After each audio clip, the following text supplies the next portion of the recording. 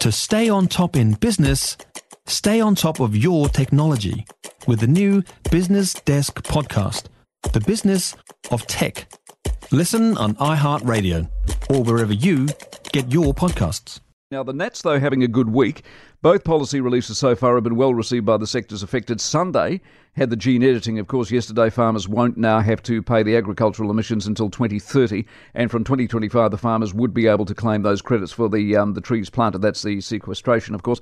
This is in contrast to the current government proposals where farmers will begin paying emissions, they think, in 2025. But that policy seems to be up in the air anyway. Dairy New Zealand Chair, Jim van der Poel is with us. Jim, morning to you.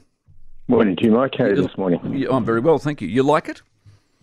Yeah, it's definitely a step in the right direction. It's definitely better than what's being proposed at the moment. Okay, the sequestration for 2025, does that work?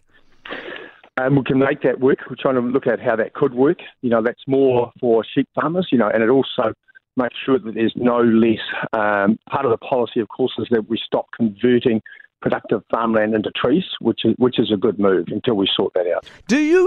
I've asked a number of people about this. I think we've gone too far on the planting of trees, and you could see it coming because it was the easiest carbon offset you could get. Most in the government don't think we have planted too many trees. What do you think?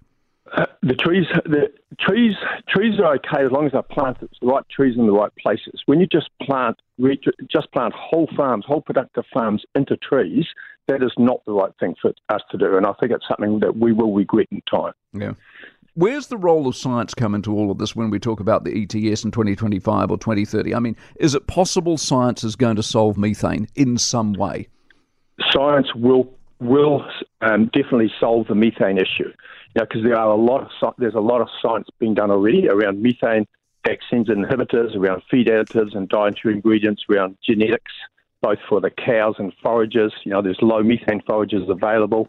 So there's a lot of work being done already on finding the solution because it's science that ultimately will solve this for us. Exactly. So what the politicians currently, the current government, are saying is we can't wait for that. This is a climate emergency. We need to do something in the meantime, and you're being pinged because of it.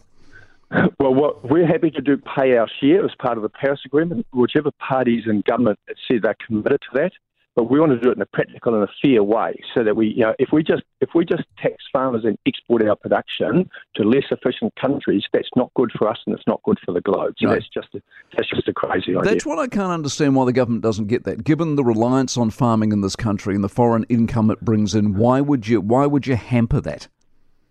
I don't know. That's not something that I can answer. But one thing I will say, though, at the moment, the legislation is drafted so that agriculture enters the ETS, and that's what potentially would happen if that happens. So whoever's in government, we have to change that legislation to make sure that doesn't happen before 2025. So we're working hard to try and, whoever's in government, to try and come up with an alternative, a much better alternative, that the government of the day are prepared to change that legislation. As you sit here this morning, do you know what the government are proposing? Have they actually come back to you with the plan that we're waiting on? Have they agreed on anything, do you know, for 2025?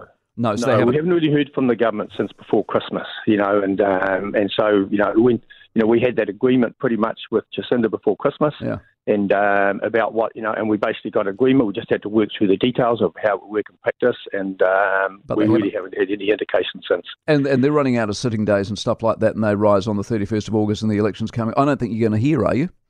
Well, I don't know if we'll hear or not, but there's no chance of standing anything up before 2025. No. And so it'll be interesting to see what the existing government, their plan is, and hopefully we will hear from them. But whatever they come up with, there's just no way of standing up a system now by 2025. Appreciate your time as always. Jimmy, have a good day. Jim van der Poel, who's the Dairy New Zealand Chair. For more from the Mike Hosking Breakfast, listen live to News Talk ZB from 6 a.m. weekdays or follow the podcast on iHeartRadio. If you enjoyed this podcast, you will love our New Zealand Herald podcast, The Little Things, hosted by me, Francesca Rudkin, and my good friend Louise Airy. We focus on all the little things that you can do to make a positive impact on your life and to cut through the confusion from the health and wellness industry. Join us every Saturday to hear from the experts for all the tips and advice you need. Just search The Little Things on iHeartRadio or wherever you get your podcasts.